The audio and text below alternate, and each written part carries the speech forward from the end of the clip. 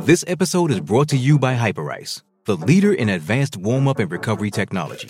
They have tons of innovative products, like Venom-heated wearables to help soothe sore back muscles, Normatec compression boots to speed up recovery and increase circulation, and Hypervolt massage guns to improve mobility. Loved by athletes like Naomi Osaka and Erling Haaland. Try them yourself. Get 10% off your order with the code MOVE at hyperice.com. Experts in agriculture, covering your equipment, parts and service needs to help you succeed in your field. From behind the stumps to behind the mic, nothing gets past Smithy. This is Mornings with Ian Smith on SENZ. Morena, New Zealand. Good morning to you all, and on behalf of Brandt, your local John Deere equipment supplier, we welcome you along to the next 3 hours of our show. And we're going to try and entertain you with some rugby this morning with Jamie Wall coming up very shortly. We're going to have a talkback time too, might be prompted by my sermon. I'd love to hear your aspects of what you saw over the rugby at the weekend and the Warriors first up, and the golf if you're watching the golf. So plenty for you to talk to us on 0800 150 811, 0800 150 811. Love to hear your thoughts. Brooke Ruscoe, of course, Brooke Ruscoe is former Tall Black, but he's a basketball commentator these days and was courtside when the Breakers blew an opportunity to go 2 games in front. So what it effectively means is they're going to have to win in Sydney to win the championship. They've done it once. Can they do it again? James Regan and Ben Strang are, of course, on the panel this morning that we like to have and review on at 10:20. Vossi after 11 o'clock. We will have your texts as well, 8833 8833. That'll be great if we can get some feedback from you. We'll also visit the sports desk and we'll have a Stump Smithy as we look to round out the last hour this morning. So let's get on with it. Sport is our religion, and here is Smithy's sermon. So what's in a good old throat slip between friends? Apparently enough to warrant a judiciary appointment for Ardie Savea. What prompted Savea to do it, we will probably never exactly be privy to, but what broke his tolerance level to that extent? And if referee James Dolman had seen it at the time, would he have turned yellow into red himself? The TMO these days has around 8 minutes to do just that if he sees fit. He didn't. It's not a good look from anyone these days. Savea acknowledged that with an apology as soon as the opportunity afforded it. He's such a highly regarded man, let alone All Black. The kids love him, and therein lies a bit of a problem. This role model stuff.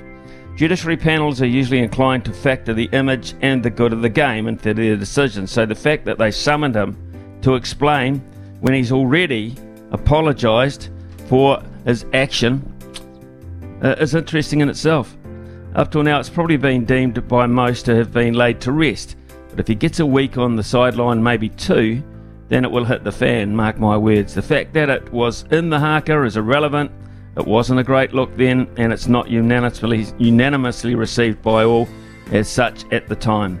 My guess he will get the good old-fashioned wet bus ticket treatment and a don't do it again.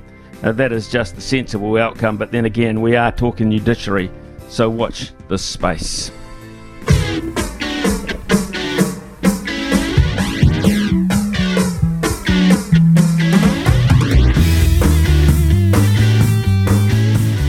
Yeah, mate. I can understand the fans are furious around the gesture that I made, mate. It's just the heat of the moment kind of thing, It's footy, but I understand, kids are watching us, but, we're in the heat of the moment, Usually that's out of character for me, so I put my hand up first and I apologise for that. Yeah, Super Rugby's Super Round in Melbourne yielded some fantastic results overall and plenty of entertaining rugby in one location. Great concept. It only took the Chiefs 9 seconds to open the scoring, and they just carried on business as usual on their way to a 52-29 demolition of Moana Pacifica. The Blues stumbled against the Brumbies. The Crusaders got back to their winning ways. The Highlanders didn't. And something happened in the Hurricanes game. You might have heard it by now. We've just heard it from Ardie himself. So one man who loves all things Wellington rugby is Jamie Wall. So we'd get him on to talk about what he saw about this and what do you think will happen. Good morning to you, Jamie. The Ardie Savea gesture has become one of the talking points. Will it be laid to rest with the judiciary, and what way do you think they might go? Yeah, good morning, Smithy. Good question. I think given the unique circumstances around the fact that he had the ability to basically get on the mic after the game and say what he said at the end, which I think was a pretty contrite apology.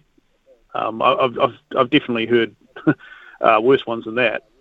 He did manage to kind of cover off all of his bases with what he said, though, by saying that, firstly, I'm sorry, then secondly, it's footy and it's the heat of the moment, so therefore kind of making an excuse for it. But then saying, but then the kids are watching us, so we shouldn't be doing it. It's like, okay, you've kind of covered a lot of areas with what you're saying there. And I think that because he did that, they're not going to throw the book at him so hard.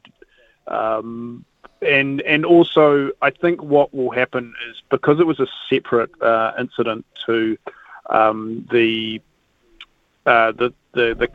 reason he was yellow carded in the first place, it may just get upgraded to a standalone red, and then maybe like 1 week or they might even just leave it at that, because of course he had actually got ahead of it by doing that post-match interview. Like I said, it's a very unique situation.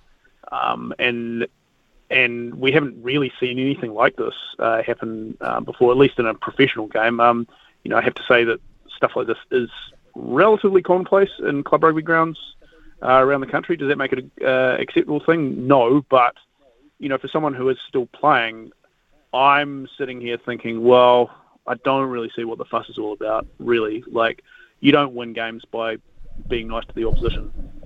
And especially a guy like Ryan Lawrence, who was clearly winding Ardie up. And I don't want to make excuses for this, but I think that it could have been handled a little bit better by the referee there.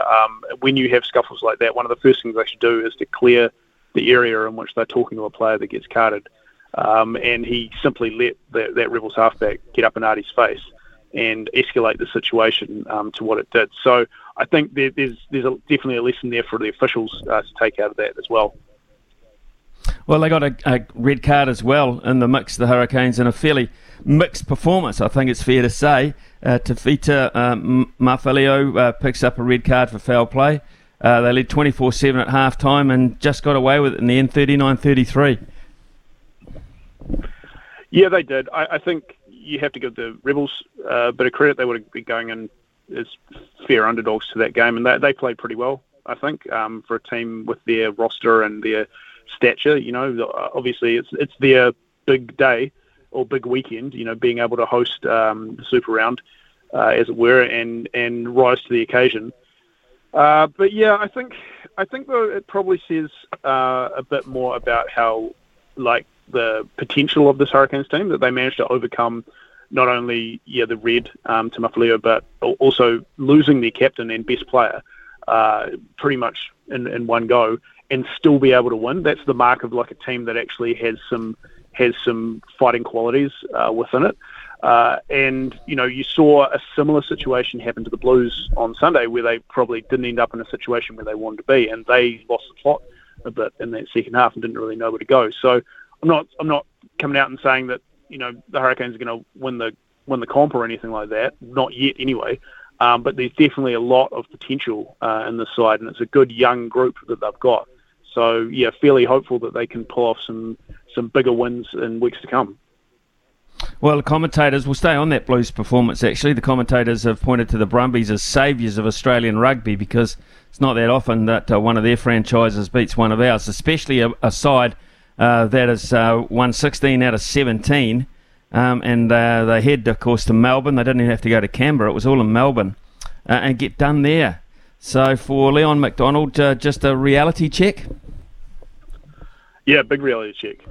Big one, because that's not a bad Brumbies side. I think it's a pretty serious hyperbole to be saying that they're the saviours of Australian rugby. Like, that is a good team that should be getting regular results against New Zealand sides. I'm not saying they should be beating the Blues and the Crusaders every week, but if they're playing on Australian soil, they should be going in with a fair amount of confidence. And they took advantage of what was a stinking hot day in Melbourne. I think it was 33 degrees over there, and perhaps the Blues had just been sitting in Melbourne waiting for their time to come and just getting a bit too hot, because they just came out and just did not look good at all, and the Brumbies just ripped into them. They got that penalty try.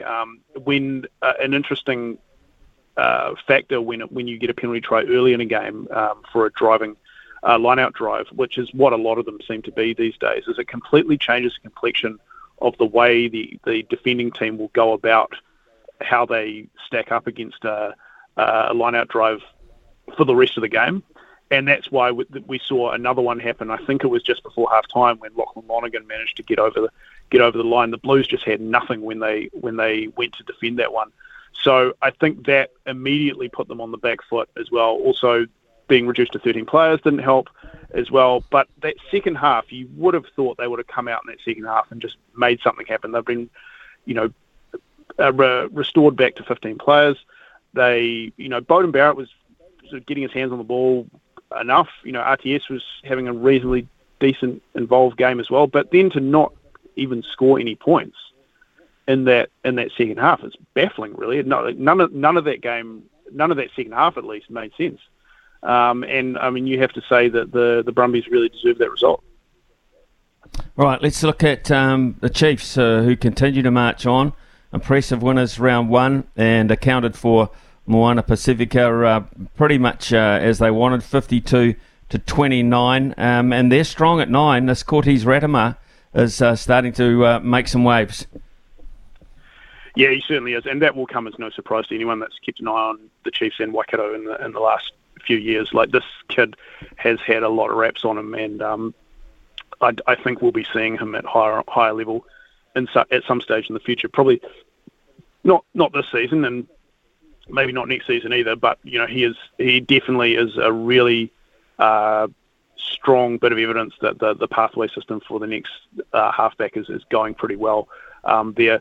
I will have to say that was another game of two halves. I hate to bring up that cliche, but that's exactly what it felt like. The Chiefs obviously got off to an incredible start, scoring within the first 10 seconds, and then we're up. I think it was 31-3 at half time, and Moana had basically not even touched the ball, and it was like you're sitting there thinking like, oh man, is this going to be an absolute drubbing? They're going to put 70 or 80 on them right now, and we're going to be worrying about the future of the whole Moana Pacifica concept after this. But to their credit, they came out and absolutely fired in the second half. I thought they were really impressive, and they managed to create a really chaotic game situation that the Chiefs just kind of didn't really have an answer to. And it's just because they'd managed to build up such a buffer in that first half that they sort of just buttoned off and let Moana come in and score a whole bunch of points. But at the same time, it really showed that Moana, if the circumstances fit them right, like it did a couple of times last year, they do have the firepower to take down a decent team. Because if they could do what they did in the second half in the first, and then tighten up their game plan in the second and hold on to a lead, they can knock off teams. And also, I think it showed that the Chiefs have some very exploitable weaknesses in there. Like, we're all getting on the sort of the buzz that the Chiefs are going to be the team to beat in this competition so far, and they've played some fantastic footy, and they're making some players in their team look really, really good. And I'm talking about the likes of Sean Stevenson here, and you would have to think that they'd one more win next week, and you'd be putting them as sort of up as favourites if they can sort of gain some sort of early ascendancy to getting a home final advantage there. But at the same time, there was enough in that second half that Moana did to show other teams like, hang on, they're a little bit scratchy here and there. So, a lot of interest. It was an interesting game, much more interesting than the score I might have suggested.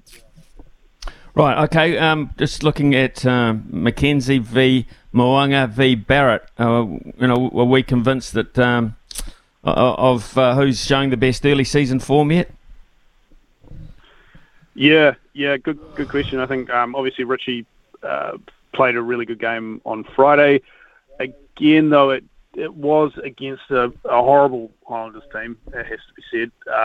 That's a team that's in deep trouble at the moment, and only some sort of reimagination of how talent gets distributed around the country is actually going to help them. Because if you look at their roster, and then you look at the sort of guys that aren't even making the bench for some of the other teams, you go like, well, how is this even happening? But anyway, back to the first fives situation. Rich was really good on Friday. D-Mac is playing some of the best footy of his career. And, I mean, Beauden obviously didn't get the result, but he still showed in that game. There were a few touches that it was like only Beauden Barrett could do stuff like that. There was one where a kick got charged down and he had to recover it in his own in-goal. And then he nonchalantly stepped past a couple of guys and then put in a banana kick that went all the way up to halfway. And then it just reminds you that, like, this is why this guy was World Player of the Year twice. The things he can do that no one else can do. So it's a really intriguing situation. We're not going to have a clear picture of, who's the number one guy for probably a couple of months now.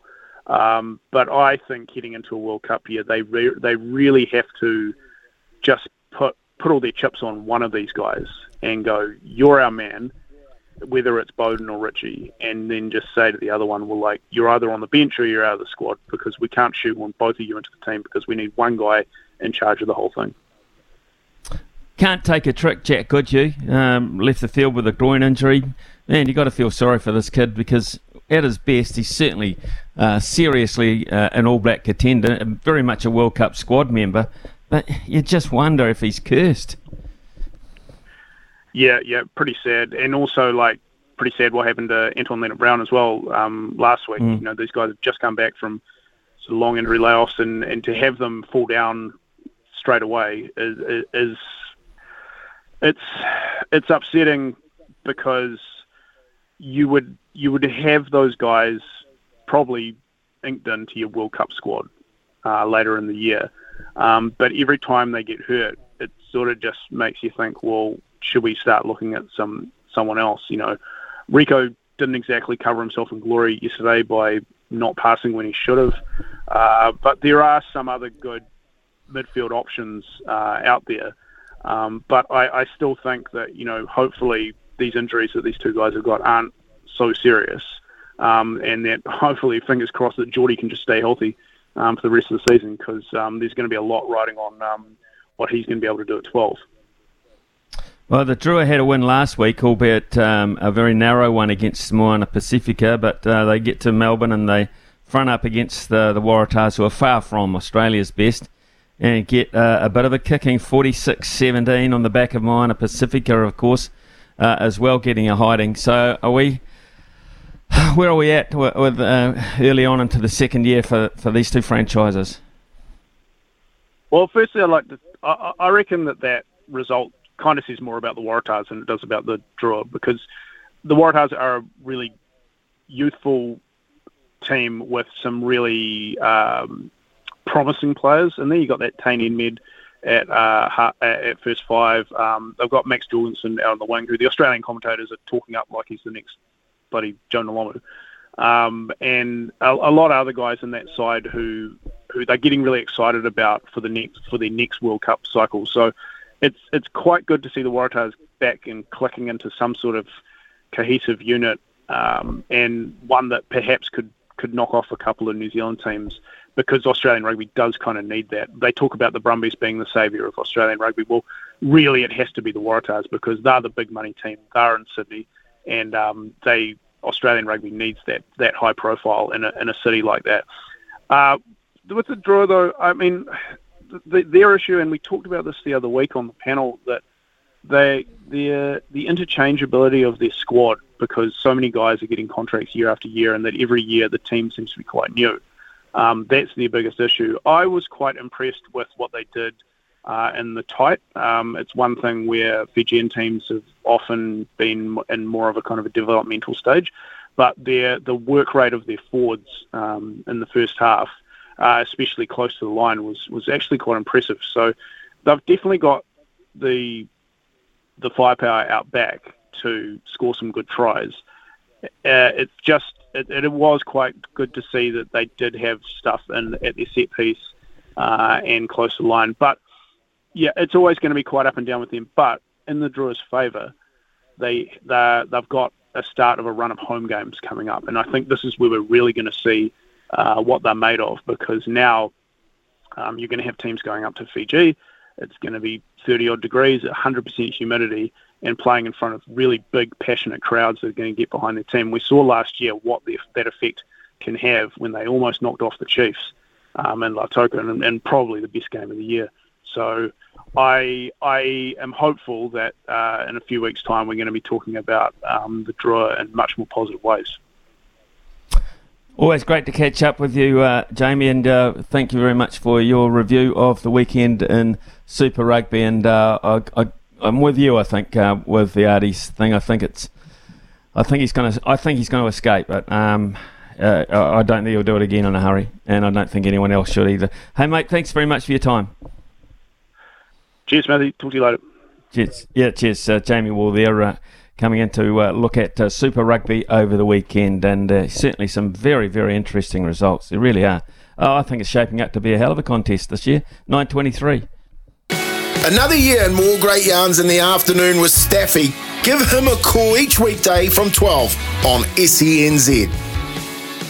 Brand are experts in agriculture, covering your equipment, parts and service needs to help you succeed in your field. Summer or winter, he's the voice of sport in Aotearoa.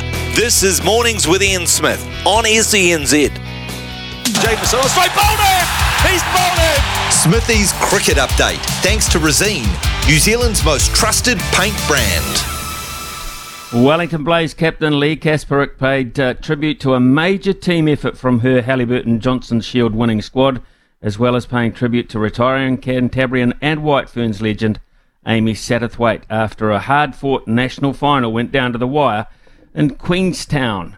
The last ball finish denied the Canterbury Magicians the Super Smash Halliburton Johnson Shield double that they'd been hoping for, and saw Kasparik's Blaze claim the one-day trophy for the first time since 2003-2004, when the title was incidentally shared with the Magicians after a washed-out final a long time ago.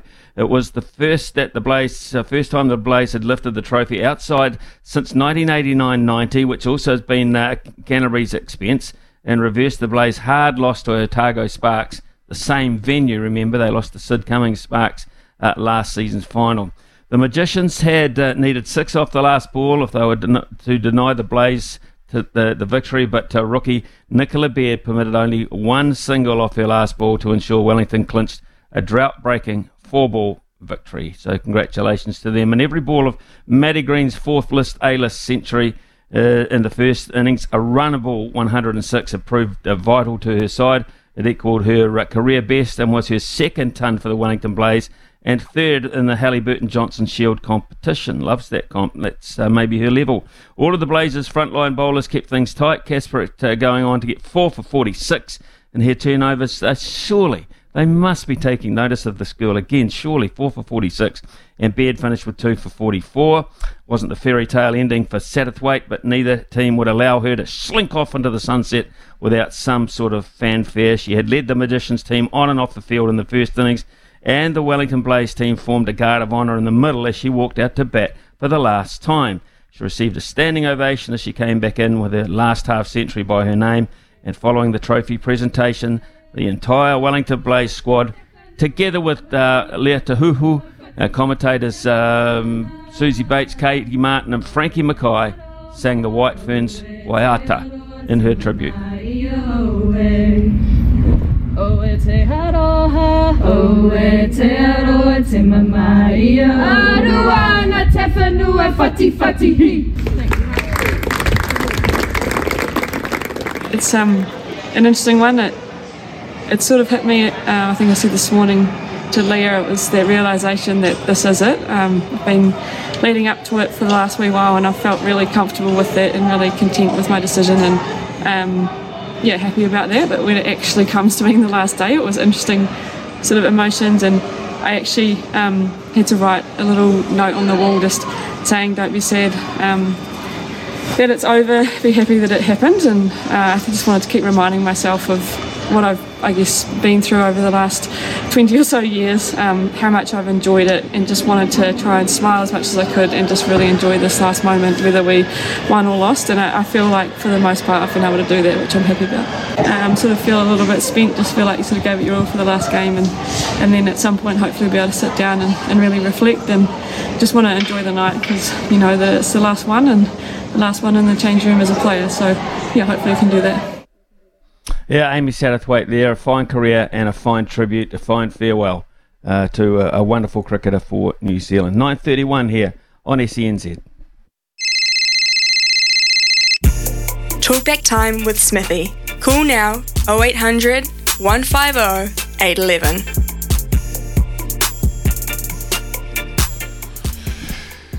Oh, 0800 150 811 is the number. There must be plenty you want to talk about. Ardie Savea's situation. What do you feel about that? Is it, as you said, just a rush of blood, heat of the moment thing? I don't think there's anything too long-lasting in it from Ardie's point of view. He's had a pretty damn good record, hasn't he? Going up to this point, it was just something got under his skin big time, big time, and he reacted in that way. So, but it wasn't the right way. I think we acknowledge that. But I'd love to hear what you think of what you think the outcome might be from the judiciary. What did you make of Super Rugby over the weekend? Some interesting results there. And what about your team? Are you happy with the way Blues fans? Bit of a hiccup there. Didn't see that coming after having won 16 out of 17 and then to go away and lose to Brumbies basically on neutral territory. Thought that was a bit of a surprise. What else is happening over the weekend? Well, of course, the golf. If you're at Millbrook, tell us about that experience. That was fantastic. With a veteran, Brendan Jones, winning. 48-year-old Brendan Jones winning out of Australia, and he thought he never possibly could, having been a great supporter of the event over the years, thought he'd never ever win it. And when he started the day and halfway through his round, he probably didn't either. But it just happened that way. Right, Cliff from Dunedin is first up this morning. G'day, Cliff. How are you? Oh, morning, Smithy. Good to chat to you again. Hope you had a good birthday week last week. That's all good. Ardie Savea. Yeah, interesting sort of thing. I mean, you get frustrated with things, and maybe he carried a bit of haka into it. You probably end up with the game out. He doesn't deserve a game off, but they'll probably give him that. So the Highlanders, yeah, it's a bit of a worry. I looked at the Highlanders squad and I didn't think it was too bad, but I just think the other teams in New Zealand are just so much better. They've got class right through them and they've got depth on the bench, whereas, the Highlanders could get a reasonable good 15 start, but top 15, but then they just look a bit thin after that. It's a shame, yeah. But I really wanted to touch with the golf this morning. I just caught a wee bit of it at home. I'm just back out working. Ryan Fox had a good solid -5 this morning, got himself into found the top 15 place. So that's good for him. It's a shame he can't get 4 rounds going, as it'd be a real contender. So hopefully going forward in the Players, Masters, that he might be able to knock 4 good ones together and get on the podium or thereabouts. It'll be an interesting finish today. There's the Japanese boy just dropped a couple of shots, so it's put everyone in a chance again. It's going to be a big finish with Rory and Jordan Spieth. So, golf's always a bit of fun this time of the year because everything starts building up. You're probably just the same with that as well, are you, Smithy? I am actually, Cliff. I'm lucky. I've got a screen here. I can in the studio here. I can watch a little bit of what's going on in the world. And I tend to follow Monday mornings. I tend to follow the golf. And yes, you're right. Kitayama just had a triple bogey. So from being 2 in front, he's now 1 behind. But you're right. Spieth's there. McIlroy's there. Scheffler's not too far away. So it's not too bad. It's going to be a great finish to the Arnold Palmer Invitational. And you're right, Ryan Fox, 67 this morning. I'm looking forward to Ryan Fox in this little stretch. I think he's there for about 4 or 5 weeks, and I think he's going to play some really good golf. And I wonder if that'll, with the finishes that he has, and this one goes towards that, whether, Cliff, you think he might consider the PGA, the US PGA, as opposed to the DP World Tour at some stage. Yeah, I think he's, maybe he'll finish this year. But I think if you want to play with the big boys and prove yourself that you're a contender, you really need to be playing after this time of the year on the US Tour, even if he's just did a couple of events early in the season. But yeah, I think he's certainly a PGA player. on the American tour. He's good enough, and I think it'll fine tune his game a little bit more. He doesn't have to be a bomber. He's just got to be tidy off the tee. If he's tidy off the tee, I think he's as good as anybody out there. He's got a really good touch feel game, and he putts good too. So let's hope that he can get 4 good rounds, and I think he's a contender, and even the players. But yeah, definitely coming up with 4 or 5 games in America, he's going to be in that top half a dozen at least. Yeah, well, Jordan Spieth just made a 25-footer to go one shot ahead of Tyrrell Hatton, with McIlroy another couple further back, and Scheffler another one back as well. So it might be Jordan Spieth's morning. Really might be. So let's hope so, because he's a very popular golfer, and it's been a little while. He's a great putter. Great putter. He is a great putter. He's got an exceptional short game. Cliffy, thanks so much for your call. Nice to see you watching so much sport over the weekend. There is that feel, about the Highlanders. It's like their last pick in the schoolyard, and I don't know why that should be the case. We've got 5 very good franchises in this country, and of course, we've really now got 6 with Moana Pacifica. But you kind of get that feeling that when you picked up teams in the schoolyard, and it was always that one kid who was last pick, and you get that sense about the Highlanders that they would deny that till the cows come home, the proverbials come home. But and they've got some real heart and soul rugby players down there, but it just seems that way. Yeah, definitely, Smithy. Interesting thing I picked up on the interview just before with Jamie Wall is he brought up the idea that perhaps the only way you can save the Highlanders now is a reimagination of the way the talent is distributed through the country with the Super Rugby franchises, which to me then alludes to this idea that we know Justin Nelson is a big fan of, and that is introducing a draft to Super Rugby. I was working on the Rugby Run with Ricardo Ball and Justin Marshall yesterday, and I think Marshy potentially might be in the similar ilk there. He was talking about the way they recruit, and he's talking about, Queenstown Rugby, dealing with his sons, and the way they identify talent there. And he kind of puts it down to a bit of a South Island mafia. It's almost like it's a who you know. It's not about being the best player. So if your dad was a good All Black or is a well-known name in those parts, perhaps you'll be looked more favoured upon than someone out of the blue, never heard of before, but should be shoulder-tapped as someone to be developed further. So maybe there's an issue there in the Otago region, Smithy, with the Highlanders. Yeah, maybe there is. Maybe there's that feel that I sense it with the cricket team as well. I kind of sense it with the cricket team as well. I think it's a pretty well-known fact that if you're a really, really good player out of the Crusaders, or if you're a really, really good Canterbury cricket player, you're probably going to get looked at a bit more closely than you are if you're a really, really good Highlander and a really, really good Otago cricketer. Maybe that's just me. Maybe that's just me looking on from the outside, and it certainly shouldn't be that way, but I get that feeling. Yeah, on the cricket side of things, Smithy, of course, big news over the weekend that Gavin Larson will be stepping down as the national selector with New Zealand cricket. Where are you on this? Is there someone that you think should be putting their hand up for that role? I think there's someone that should, who depends on what they're going to do with the head coaching role, whether they're going to see that as an opportunity after the T20, the 50-over World Cup in India, whether they're going to see it as an opportunity to wipe the slate clean and go with a new head coach and go with a new selector. They have to obviously find a new selector, but I think what you have to do when you have a coach and a selector, if the coach is so attached to the team, you have to have a selector who can stand way back, and have a look and look at it from a really, an outside perspective, outside the square, because if you just get on the same wavelength, it's okay when your team's winning and things are operating well and most players are performing, but when they're not and your team is winning, and there was a very good article from I'm trying to think who it was over the weekend, but I read it and it attracted my attention because it basically was thinking what I was thinking, and that is that victory should not be papering over the cracks. It was a wonderful test win. It was a terrific test win. Everyone acknowledges that, and there were some great performances handling pressure when it really mattered.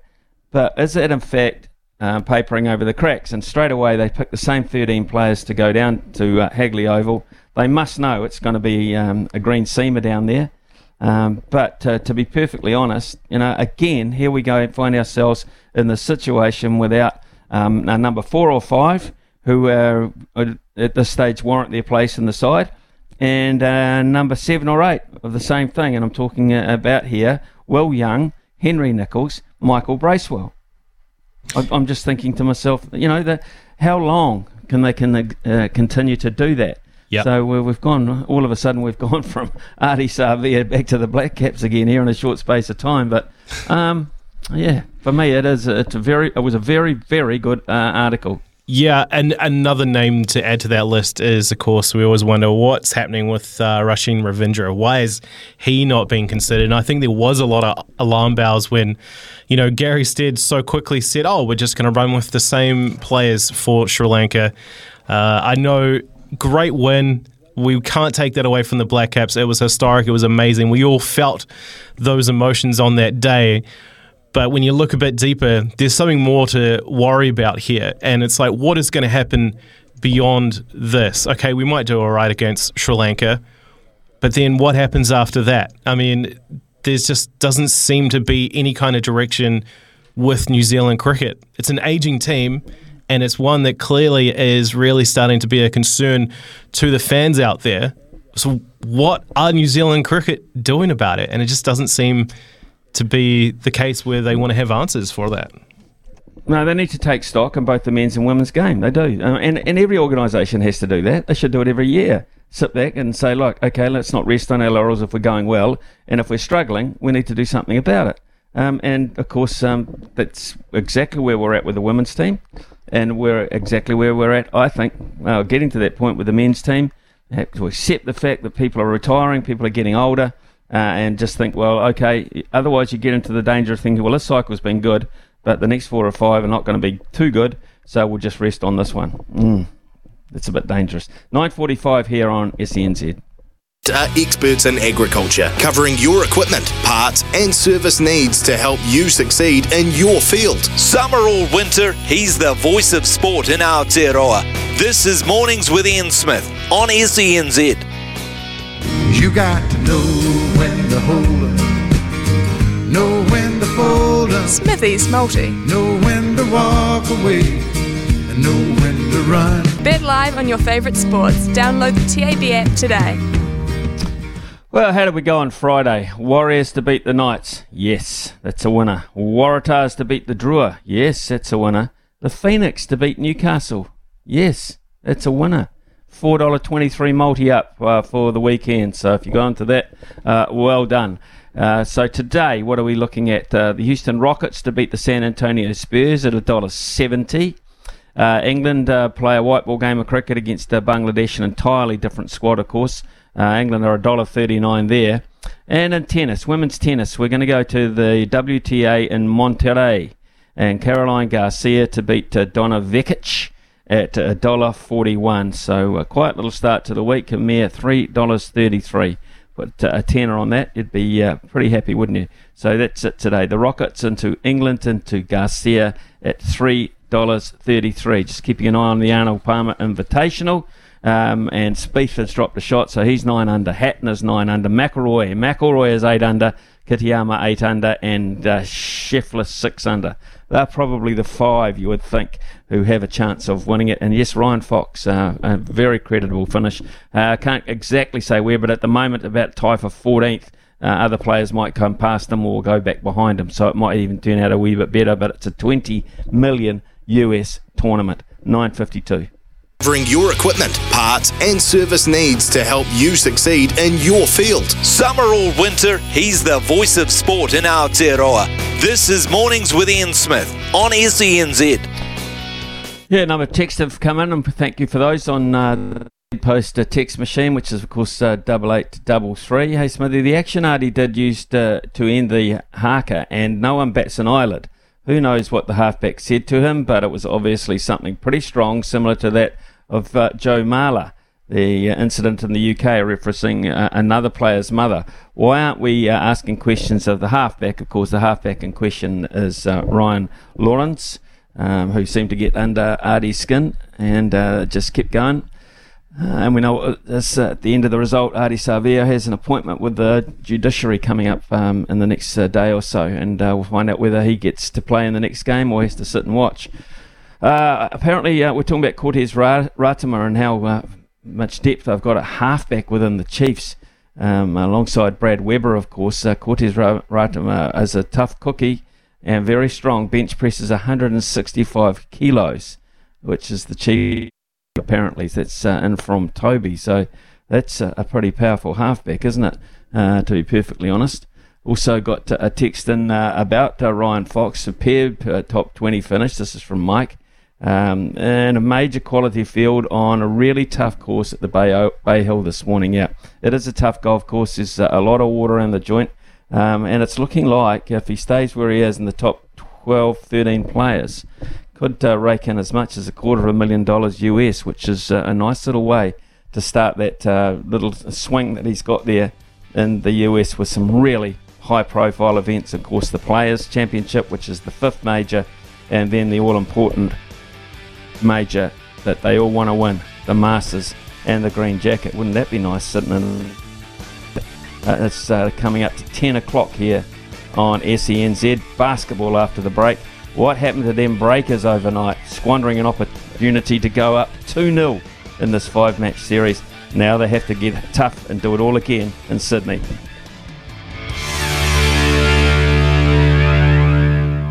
Brand are experts in agriculture, covering your equipment, parts and service needs to help you succeed in your field. From behind the stumps to behind the mic, nothing gets past Smithy. This is Mornings with Ian Smith on SENZ. Well, the Sydney Kings have levelled the ANBL Championship Series against New Zealand Breakers with a determined 81-74 win at a packed-out Spark Arena last night. The best-of-5 series now heads back to Sydney for Game 3 on Friday. If the Breakers can win that one, they could potentially lift the trophy at home in Game 4. But if they don't. But let's not get too ahead of ourselves just yet. But when it came to cold shooting, saw Modi Mayor's side come back down to earth and look for ways to bounce back. Joining us now on SENZ is a man who was there as part of Sky Sports coverage, former Tall Black, now sideline commentator. Good morning again to Brooke Rusko. Brooke, thanks for your time.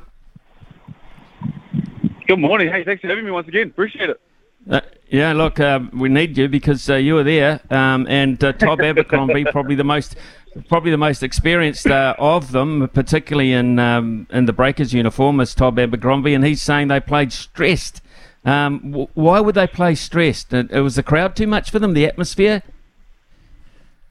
That's a great question too, and he is the most probably decorated Breakers player of all time as well, and it kind of just feels like that. I'm not sure why they went over to Sydney, and I would have thought you were more stressed over in Sydney, and they got the win over there, but yeah, something just didn't click last night, and I'm trying to be positive about the whole thing. I think, this is exciting. We've got ourselves a series. It's 1-1. Go back to Sydney, and now you can really show if you're about it, and you're taking on the reigning champs back in their hometown. They got a bit more momentum, but yeah, it just didn't click last night. They didn't shoot very well from deep. Well, actually, just to be frank about it, they shot terribly. They turned the ball over, and if you're going to do that, it's going to be tough, especially against the reigning champs in the Sydney Kings. So you have to tip your hat to them. They got the job done. They were aggressive from the jump, and man, they did a great job of drowning the soul out of that crowd last night. And there was a couple periods where the crowd really wanted to get into it, and the Breakers gave them a chance, but they just didn't string those positions together and give the crowd a huge chance to stay in the game. And every time they got a step up, Sydney kind of had the counterpunch. So, yeah, it was a weird one. It was an interesting one, and they did look stressed, and I didn't expect that. But, hey, it's basketball, it's playoffs basketball, it's finals time, and these things happen, and the test match continues. Brooke, I understand when one player gets cold or can have a cold patch in a match, but I don't quite get why across the board. I mean, in Game 1, every Breakers player who got game time found their way into the score sheet. I mean, across the board, though, last night on their home court.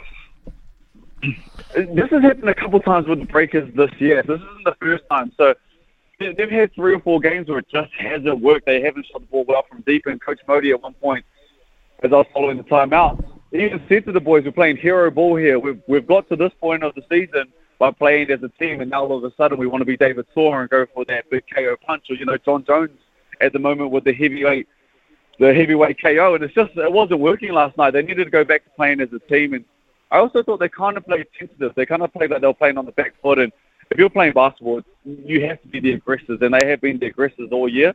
But they were just passing the ball, careless turnovers. No one was attacking the paint. The floaters that they were doing so well in game one, not that they weren't taking them, they just weren't even getting in the position to be around the paint, to get deep into the paint, to draw that attention and then find the shooters. So they were shooting shots that weren't off dribble penetration. It was kind of just swing, someone shoot it. There was no rhythm to it. And I think there was a point where they were like 2 of 12, and then they got to 4 of 27 from deep. And I think they tidied it up a little bit at the very end, but that's kind of when the shackles were off and it looked like they were playing carefree basketball. But at that point, it was just a little bit too little, too late. And yeah, you're right. No one got going, but to me, and it sounded like to Modi as well, was because it was off the back of hero ball and not stemming from team basketball first. So who knows what happens when they get to Sydney? They've been road dogs all year, and they sort of galvanize together on the road. So maybe that's what they need, just to go back to Sydney and get the win over there. And it's been a real interesting series, not just this one, but during the season, no teams won a home game. So if that's the record that they want to keep, then it's promising signs for the Breakers over in Sydney. It is, but I mean they'll probably lose 3-2, so they've got to win one at home at some point. Brock, unfortunately, they have to break that trend at some point. Okay, tell us more about the Kings' performance. Was it? We've highlighted the poor performance, the cold shooting, etc. The fact that Justin Simon himself got 6 steals last night, hero ball as you called it. But what about the Kings? What did you see about the Kings? Yeah, the Kings really showed up last night, and Justin Simon particularly, he really set the tone for them in the second half. Defensively, he was amazing.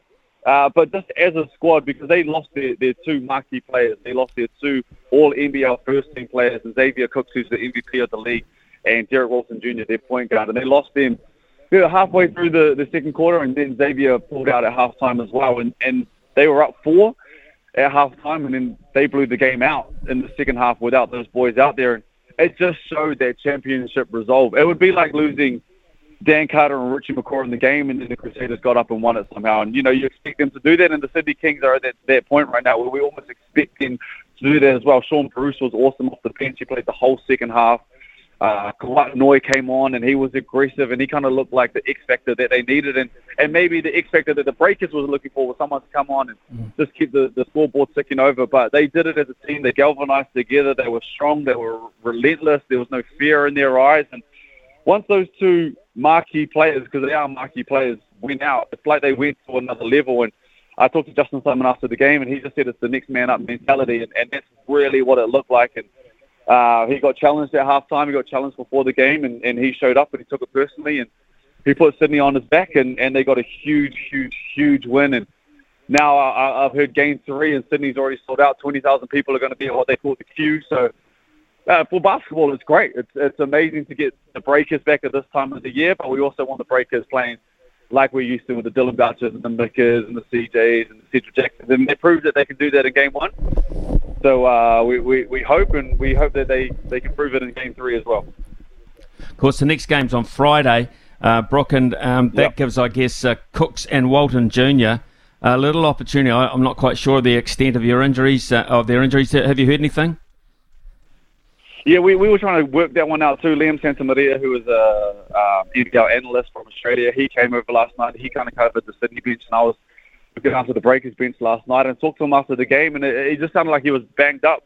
Xavier, he got hit by Rob Lowe in the knee. It was just a bit of a cork in Game 1, and then kind of re-aggravated that last night, and they just thought for the series it's better to pull him aside. And I don't know if they thought that they'd go out and get a win and get a dominant win without him out there, but they rolled the dice and it worked, and congratulations to them. But it just sounds like it's a bit of a cork at the moment with Xavier Cook. So as long as he can have off that plays into the hands of the Sydney Kings. And Derek Wilson Jr., we're trying to work that one out as well. It looked like he cramped up really, really bad in Game 1, and it looked like something very similar in Game 2. So the longer that they have off, the better. And I think it's even it's almost twofold because the Breakers will want to be out there so badly. Talking to Barry Brown Jr. after the game, he's like, man, I need to get back on the court. We need to play again because we've got this built-up, I guess, frustration sitting us right now that we want to get back out on the floor. So for the Kings, it's a win-win. I think you get back to Sydney, you look after your boys, you recover some of your warriors that are down and out, and some of the troops that put in big minutes last night that don't normally play the minutes that they played last night, and they get time to, recover and sit in the ice bath and go and get some physios and some massages and go to your favorite food spots and you just fully recover. And also for the Breakers, it just kind of softens that blow a little bit and they're potentially not running off that same aggression. So I think it's a win-win for Sydney and they get back, and Game 3 is going to be very interesting. I can't wait. Well, you're commentating along with ESPN and, of course, you're working for Sky Sport. So you mentioned Liam Santamaria. That's quite an interesting concept with, what is it, 4 commentators sharing the roles? Yeah, and 4 extroverts who love to talk as well. Andrew Mulligan's in there, and we know that he's the voice of basketball in New Zealand. So we always got to kind of find our spot. But Casey and Andrew do an amazing job, and Liam was amazing yesterday. It was the first time that we've had him on the broadcast, and we spoke after, and just having his expertise and a different angle on it and how they have been viewing things in Australia and some of his calls. It was awesome to have him there last night, and the build-up was Liam and Casey and myself, and then Casey and Andrew took over, and then me and Liam kind of just chimed in during the game. It was like a breath of fresh air having him in there last night. It was at the best time of the year to have an expert like that come in and join the crew. It was awesome. Right, let's look, if we can, just touch on the Sal's NBL season. It's just a month away, so not much coming out of the Canterbury Rams. Very quiet on that front. Very quiet for a team that is normally pretty dominant in the off season as well. I would expect something to come from the Canterbury Rams in the next week, if that, the next 3 or 4 days. But seeing the Saints signing guys like Kyle Adnam and the Auckland Tuatara, some huge signings, and Cam Glidden and Ruben Tarangi, the Tall Blacks captain, is coming back for the first time in a long time. Rob Lowe is back there. They got some young Kiwi boys coming back from America as well. Cruz is going to be a part of the team, so the Tuataras are looking good. Saints are always going to look good. Southland have a great signing to me. His name's Jeremy Kendall. He's American, but he lives in Australia at the moment, and he's a professional. He's the ultimate professional. He's a point guard, and he's going to do wonders for that Sharks team down there. I heard that Alex Pledger could potentially be coming back. I think that's official that Alex Pledger's playing in the NBL this year as well. So don't quote me on that, but I'm 99% sure that he's back, and that's awesome for basketball. So the story that he's had, that he's been through cancer, and he's a tall black and a breaker, and he's done everything, and he's achieved all these amazing things in the game of basketball, and for him to come back, it's a pretty cool story from a pretty cool guy. So, yeah, there's going to be storylines across the South NBL, but it's just basketball in New Zealand isn't stopping at the moment, and it's awesome. Just hold the line here, Brooke Rusco. Just hold the line, because Logan Swinkles, as he does, has his finger on the pulse, and he's come up with a little bit of breaking news you might be interested in. Yeah, here we go. Hey, Brock. As we like to say in the industry, there's been a Woj bomb on Twitter from Adrian Wojnarowski on ESPN. We talk about Xavier Cooks.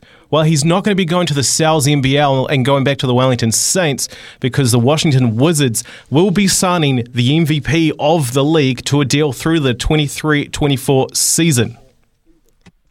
Wow. I'm not surprised. I don't want to be that guy and say I'm not surprised that I caught it, but he deserves this. And I think maybe it was last time we were talking about this. I said he's not going to be on this side of the world for very long, and rightfully so. He's off to the NBA. He's a freak of nature. His body is made for the NBA. There's a couple of things that he needs to work on, but what he does very, very well, and he's got to be a very rich man. Isn't that, though, just another indication of, with the arrangement with the ESPN, etc., how closely this league is now being regarded overseas? Oh, to me, I think people view this as a top 5 league in the world, and you have the likes of LaMelo Ball come here, RJ Hampton. The Breakers are doing it very well with the NBL Next Star generation. they're doing it very, very well. But yeah, it's just proving how dominant this league is. And Torrey Craig was a part of this league, and now he plays huge minutes with the Phoenix Suns alongside Jock Lonsdale, who's there as well. And now they're teammates with Kevin Durant and Chris Paul and Devin Booker, making millions of bucks. So this league is going from strength to strength. There was the Warriors and the Raptors, if I'm not mistaken. They were at the game last night scouting. Last night we've had the Boston Celtics, we've had the New Orleans Pelicans, we had the Utah Jazz. You name it, pretty much every team has been to New Zealand this year and to Australia just to watch these guys and see who's coming up next. So every year it seems like 1, 2, maybe even 3 guys make it back into the NBA or make it over to the NBA for the first time. And this league's going from strength to strength, and it's only going to get better because things like this are happening. So it's exciting for the NBL, it's exciting for basketball on this side of the world, and hopefully there's more Kiwis jumping on board too, and it's not just Steve over there in the near future. And I've seen the guys that are coming through, and it's exciting for New Zealand basketball. Brock, we now know that it's going to be a Game 4 back in Auckland. Mathematically, there has to be. What about a Game 5? Do you see this going the whole distance? I don't. I see this going to 4. I called it yesterday. I thought before the game, I thought the Breakers might drop this one. I didn't think they'd drop it like that, but I thought Sydney would come back and get it. But I have the Breakers winning the next 2. And I might look like a bit of a fool saying that right now, but I said that before Game 2. I've got the Breakers winning the next 2. I think they go over there in Sydney and they get the job done.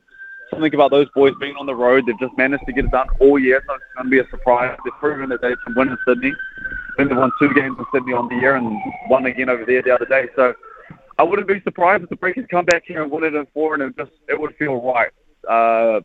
They've sacrificed so much over these last 2 years with COVID and haven't had a chance to see the family, and they've got a new coach, and they've basically got a new team, and they were dead last year. They had 5 wins last year, and now they're 2 wins away from winning the NBL championship. So I wouldn't be surprised if next Sunday Tom Abercrombie is holding up the trophy, and that's the last time that we see Tom play for the Breakers. I think it's a fitting fairy tale story. It's going to work out. Spark Arena, I know he's off contract at the end of the year. I think they win the next 2, and that might be Tommy's last game for the Breakers. Interesting. Hey, Brock, great catching up with you. Love your enthusiasm, but love your insight as well. So we'll keep an eye on that. Friday night, Game 3 back in Sydney. And don't be surprised if we tap your brain again at some stage before the series is over. Thanks for your time. Enjoyed it. Sounds like a plan. Appreciate it. Cheers, Brooke Rusco there with us, and of course doing such a fine job for Sky Sport, running his finger over what he believed. He thought that it's interesting. He thought that the Breakers might lose that game yesterday. He was spot on, but he predicts that they could win in 4. Great stuff. It is 10:18 here on SENZ. We'll have a panel next. Brandt are experts in agriculture, covering your equipment, parts and service needs to help you succeed in your field. Summer or winter, he's the voice of sport in Aotearoa. This is Mornings with Ian Smith on SENZ. Big talk, big opinions, the panel. Talk to me, yeah. James Regan and Ben Strang with us this morning, and first up, James Regan. On the back of his gesture and then his apology, what do you think is ahead for Ardie Savea? Does he get a suspension for this throat-slitting gesture, or should the judiciary just move on, in your opinion? Yeah, morning Smithy, morning Ben. If it was me, just move on. I mean, I'm sure Ardie is very sorry, and we saw he apologised after the game. We know he's a good guy. He would never do anything to purposely upset anyone or that kind of thing. It just happened in the heat of the moment. And it seems like one of those things where we constantly ask for excitement and passion and characters from rugby players. And then when they do something, and this is not great looks, don't get me wrong, but when they do something and it adds a bit of excitement to the game, then we kind of jump on and berate them. Like, if he'd have come out and not apologised or not mentioned it at all, absolutely. But he's clearly sorry, clearly wouldn't do it again. And so just leave it at that. I mean, what else do we want from these players? No one's perfect, And so, yeah, if it was me tonight, the judiciary, just say, mate, that's not a great look, don't do it again, but play on. The interesting thing for me in this, Ben, is that they could have done that anyway, but Are they just flexing their muscles here, saying we are the ultimate in control here, or are they genuinely going to punish him? I mean, it's an interesting one for me. I know they've got to draw on the line of the sand. They don't want this to become the norm. So where do you sit with it, Ben? Yeah, I think they have to do something. I think a ban. You mentioned Artie's previous record, which is he's been pretty exemplary. You can't really say much wrong about the guy, and that's why I think that, yes, say a one-match suspension might be a little bit harsh, but maybe they do need to do something like a suspended sentence or something like that, just to say, look, you've been very good on the field in the past, you've set good examples. If you do it again, you'll get, say a 3-match ban. I don't know. But based on the fact that you've never done this before, this seems to have been a one-off, we're going to give you that suspended sentence. But they have to be seen to be doing something because, you can't have rugby players essentially, threatening to kill other people on the rugby field. And I know it would, nothing ever comes to that. But I think about the NBA, for example, where we talk about, the excitement that these clashes bring, and that is what you want to see. It's fantastic to watch. But if somebody in the NBA made that gesture, they'd be facing a lengthy ban. So, something has to be done.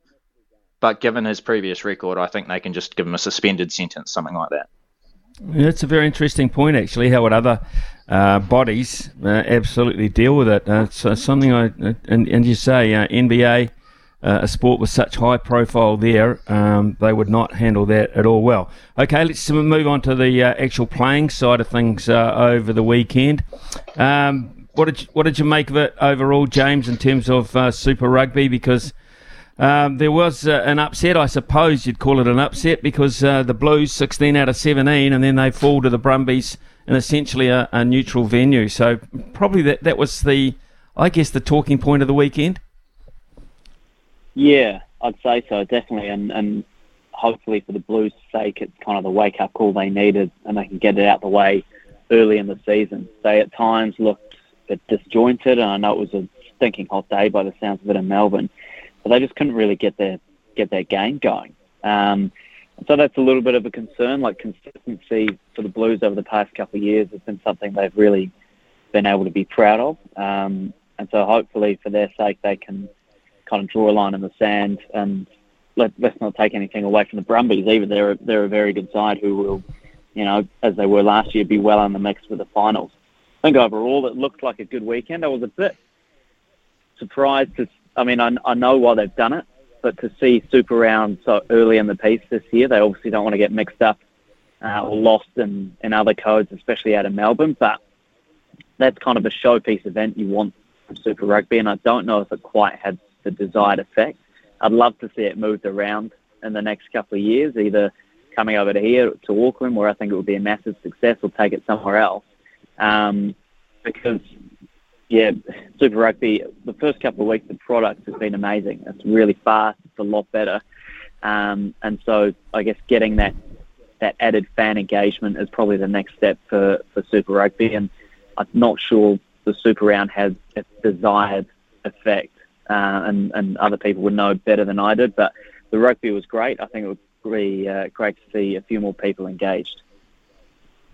Do you fear, Ben Strang, for the Highlanders? Is it too early to confine them to, the foot of the table for a season long?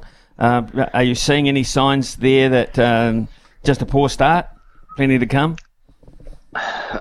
Yes, it's a poor start, and there will be more to come. But yeah, I do fear that they're gonna be rooted to the bottom of the table, and I just feel like, we talk a lot about the sort of decline in the All Blacks over the last few years, and the quality of domestic rugby perhaps not being as high as it once was, and I think that probably follows through in the fact that maybe there's enough talent in New Zealand to have 4 really good Super Rugby teams, and players want to gravitate to those, and then the Highlanders are kind of left behind.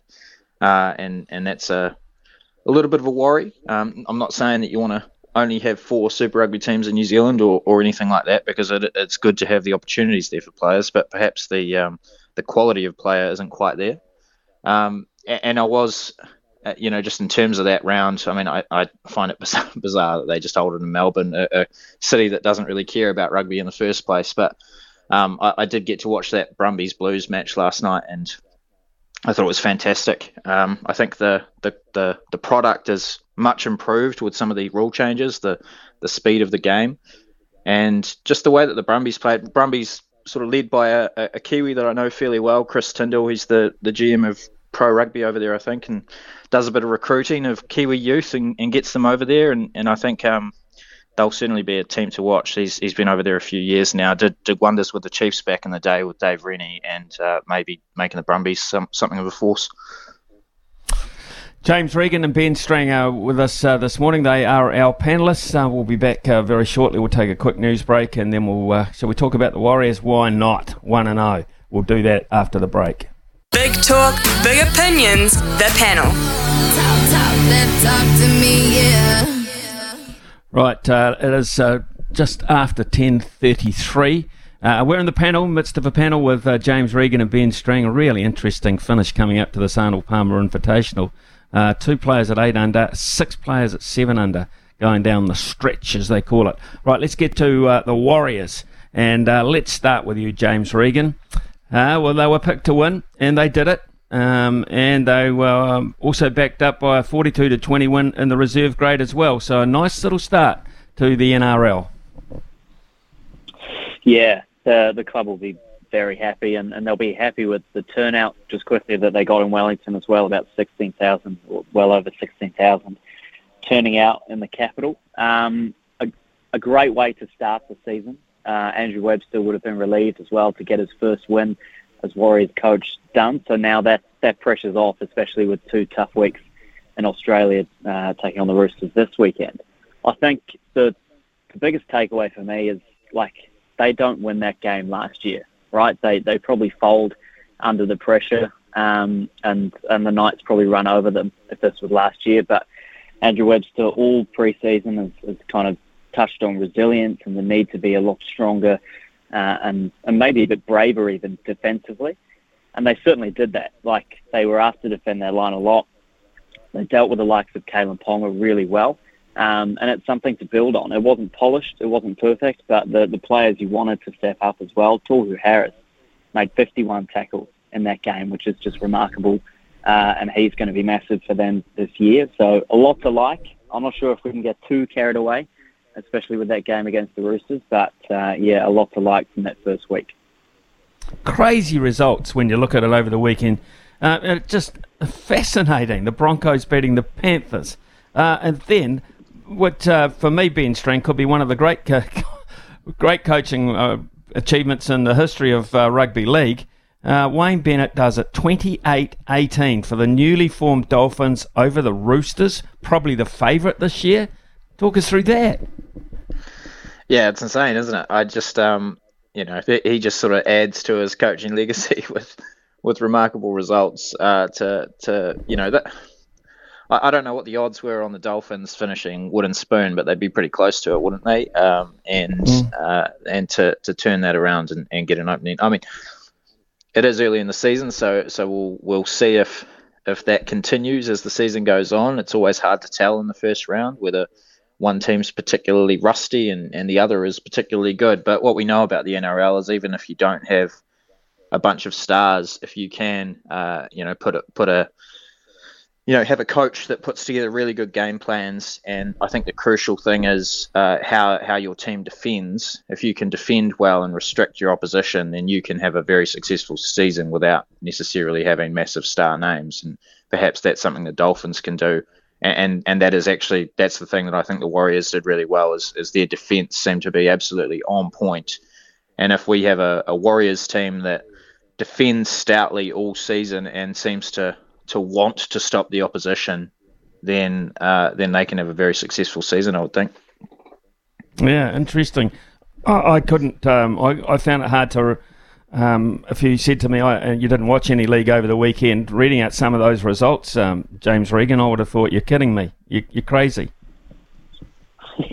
Yeah, it was a bit like that. Which is, if you're just a fan of rugby league, it's great. I mean, the Broncos, you never really know what you're going to get with them, but for them to go out and do what they did to the Panthers and really grind out a win, and it's kind of the same. Like, the Panthers would have gone on to win that last year, but I think they they'll be a little fatigued. We saw them lose that game against St Helens, and we thought they'd bounce back. But for the competition as a whole, the opening weekend was great. The action was amazing. We saw some players really emerge and have great games, and it's going to be a fascinating season. I think it's going to be much more open than we've seen in the past couple of years. And you're right, those results, particularly the Dolphins, I'll hold my hand up. I thought they'd get put to the sword against the Roosters last night, and they were just, unreal. Tremendous spirit. And rugby league is off to an absolute flyer this year. It's great. It has, actually. As opposed to James, the Breakers, I was pretty disappointed with that last night. I thought the hard part had been done. And then they come home, and it's just a wild sort of a trend that you just can't win at home, it seems, in these playoff situations. And in fact, against the Sydney Kings, I don't think either side has won one in the regular season at home either. Yeah, and that'll probably be the most frustrating thing for the Breakers, is they went over to Sydney in game one and did an absolute job on them. And then they vaguely made it harder for themselves, because now they've got to go back over to Sydney again and try and get a result, which is really tough. They've obviously done it and they can do it, but they would have wanted to really make a bit of a statement in game two and go 2-0 up, obviously, at home, and then give themselves a little bit of breathing room going back across the Tasman. So they'll be really frustrated. I'm sure Mody Maor will have read the riot act to them a little bit, and they'll bounce back, but they've made it really hard for themselves going into the rest of the series. It's an odd one for me, Ben, to be honest. I would have thought the great incentive to come home is that home crowd, and even with all their experience, they didn't react well to it. Neither has. No, I mean, Sydney did seem to make a lot of changes to how they defended the Breakers. I mean, the shooting percentage was terrible last night compared to the first match in Sydney. So clearly they made a lot of adjustments, and the Breakers didn't adjust to that. They didn't react well enough. So I'm sure Mody Maor will have a bunch of changes ready for when they go back to Sydney. He's clearly proven himself as the top coach in the league, essentially, and I imagine he'll have a few more tricks up the Breakers' sleeve for the next game. But it's going to be an interesting tussle, seeing how the coaches can adjust things as the series wears on. It is indeed. Other things over the weekend of interest too. The EPL. Some interesting results there over the weekend, James. Yes. Very pleasing results, especially this morning. I'd like to give a big shout out to my colleagues Alex Chapman and Andrew Cordy, Manchester United fans. If you are listening, very good morning to you. Wow, what can you really say? 7-0. That's a thrashing of massive proportions. And any Liverpool fans out there, enjoy it. Enjoy it today. I certainly will be. And there's not really much more I can say other than what a game and what a time to be alive. Well, I've got to give you an opportunity, Ben Strang, as well, to reflect on this. Are you enjoying life at the moment, right now? Absolutely. I have a couple of questions for you, Ian. Has Ricardo Ball called in sick today? It would be my first question. I imagine he's feeling a little under the weather this morning, which is fantastic. It's been a not good, very bad season for Liverpool, but when a result like this happens, it brings a very wide smile to my face, and I'm hoping that Logan in the back room there is loaded up You'll Never Walk Alone to go out on, because there it is. What a fantastic day it was. So I'm a very happy man this morning, Ian.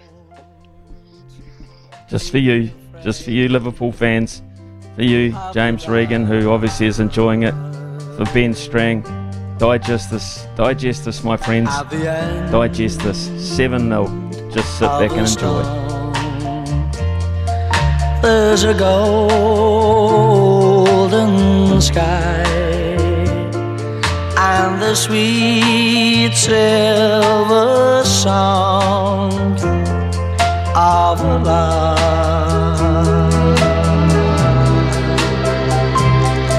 Walk on through the wind, walk on through the rain. For your dreams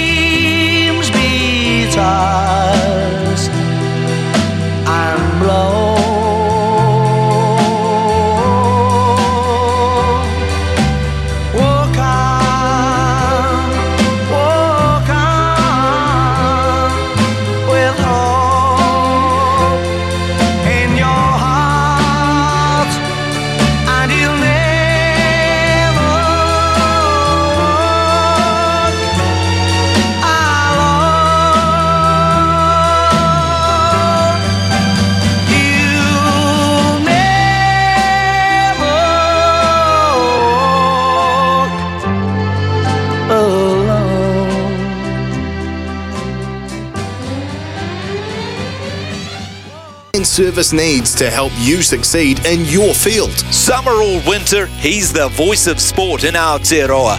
This is Mornings with Ian Smith on SENZ. The loveracing.nz update. Your home for everything thoroughbred racing. Visit loveracing.nz. Racing's biggest fan. Right. Louis waiting for us to have a look back at the weekend that was, and a hell of a weekend of racing it turned out to be. Louis, first of all, we raved about Sharp and Smart right from the time we did the barrier last Wednesday, and I've got to say it didn't disappoint. It was tough. It was tough. It had to be. He just delivered, didn't he, Smithy? And that, it's quite rare in sport or racing where you just want something to happen and it just happens, and he had to use all of his might, and it's never easy for Sharp and Smart. He somehow ended up cluttered up, and Ryan Elliott just took off at the 600 and said, stuff this, I'm not getting bogged in or boxed in, or I don't want anything to stop in front of me. I'm just going to take the best horse to the front and make it a staying contest. And, well, Andalus came at him late, didn't he? But I reckon when Sharp and Smart saw him, I reckon he lifted again, and this is the beauty of this horse. He's just going to keep fighting every single time he's challenged, and that is that's the sort of thing about these horses that go on to win big races. Like, I'm talking high-pressure races like Cox Plates, Melbourne Cups, Queen Elizabeth, where the pressure gets put on, they lift. Think about Very Elegant. How many times she was headed in her career, then kicked back. Well, that's the sort of tendency that Sharp and Smart has, and it's pretty special. Then Mate Legato in the Australian Guineas. How special was that for Ken and Bev Kelso? That was outstanding. Absolutely outstanding. I was going to bring up Australian racing too, but Legato was an absolute star. But I'll tell you also, Imperatrice didn't quite get the job done. Impressive, though. Well, she's been beaten by a horse that's run third in a July Cup, right? Artorias is going to be a standard stud, and he's going to stand at stud for a lot of money. And he is absolutely flown. It took a genius Zach Purden ride, and she's been beaten a lip. So nobody in their right mind would pop Imperatrice for that. And whatever she's targeted at now with a bit more time and planning for Tiaka, she'll be winning. I think she will have an Australian Group 1 this year before she's said and done this season. And I look forward to backing her next start. We're probably just going to get a slightly better price. Okay, Louis Herman-Watt with a quick review of the weekend's racing. Let's get straight across to the TAB. Paul Mawadi, you must be just sitting on the end of your seats, you guys there at the moment, because this Arnold Palmer Invitational is turning out to be some finish. It's exactly, Smithy. Straight off the back of the New Zealand Open, and we're into the Arnold Palmer Invitational, and there are any number of players within one or two shots of the lead. Of course, we've got Kiriyama up there, Tyrell Hatton, Victor Hovland. You can bet live right now. Rory McIlroy's hanging around, Scotty Scheffler. So the book is all over the place, to be fair. It's extremely volatile. So if you are a golf punter, have a little go live. There's still a few holes to go, and who knows, we may even see a bit of may even have a playoff at the end. Of course, the NRL, first week under our belts, and we've already got the odds out for the round 2. No respect for the Warriors. They're 12.5-point underdogs against the Chooks, who are wounded after that loss to the Dolphins on the weekend. And the Dolphins, $2.90. Outsiders against the Canberra Raiders. They're 7.5-point underdogs. Surely you jump on Wayne Bennett and the Dolphins once again. They looked very, very good, especially defensively. Don't forget, just head to the tab.co.nz and check out all the promotions that we've got coming up this week. Good on you. Paul Mawadi there from the TAB. Yes, the Arnold Palmer Invitational. McIlroy 8 under, Scheffler 8 under, Hatton 8 under, English 8 under, Katayama 8 under. In the clubhouse, Spieth and Cantlay both at 7 under. Hovland at 7 under has just hit his ball on the drink on the 16th. So Katayama has an eagle putt to get a 2-shot lead. You suspect he'll 2-putt at the very, very outside, and he'll have a 1-shot lead with 2 holes to go. Katayama, and a fine golfer he is. Just looking at Scheffler hitting it into 17, and he's given himself about a 30-foot putt for birdie there. Fossey after the break, of course. NRL is back. Brandt are experts in agriculture, covering your equipment, parts and service needs to help you succeed in your field. From behind the stumps to behind the mic, nothing gets past Smithy. This is Mornings with Ian Smith on SENZ.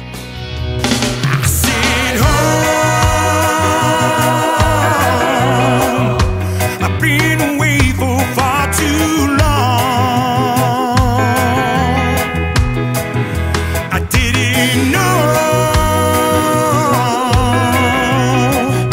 this pain would get to me. That's where your family are waiting patiently.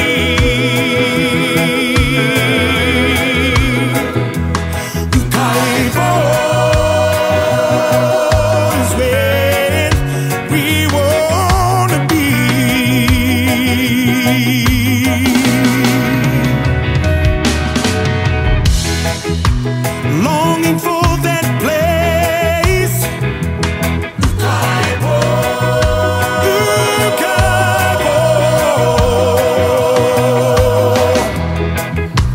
It's the only place we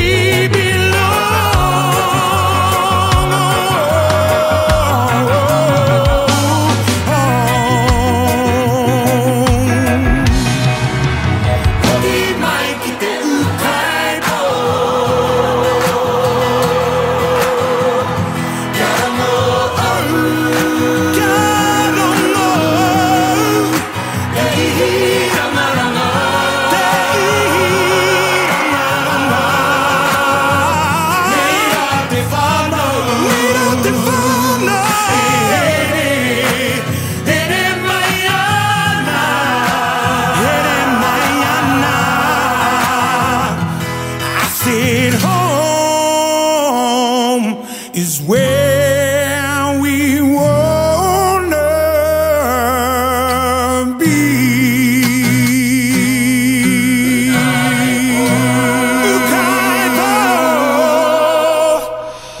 Yeah, they said it at the end there. Ukaipo there from Luke Fonga. A fantastic song for the Warriors. We play a bit of that every time they win. Let's hope we play it on a very regular basis.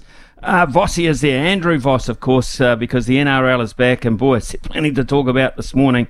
How about those Dolphins? They started their life as the 17th club on an amazing high, knocking over the Roosters.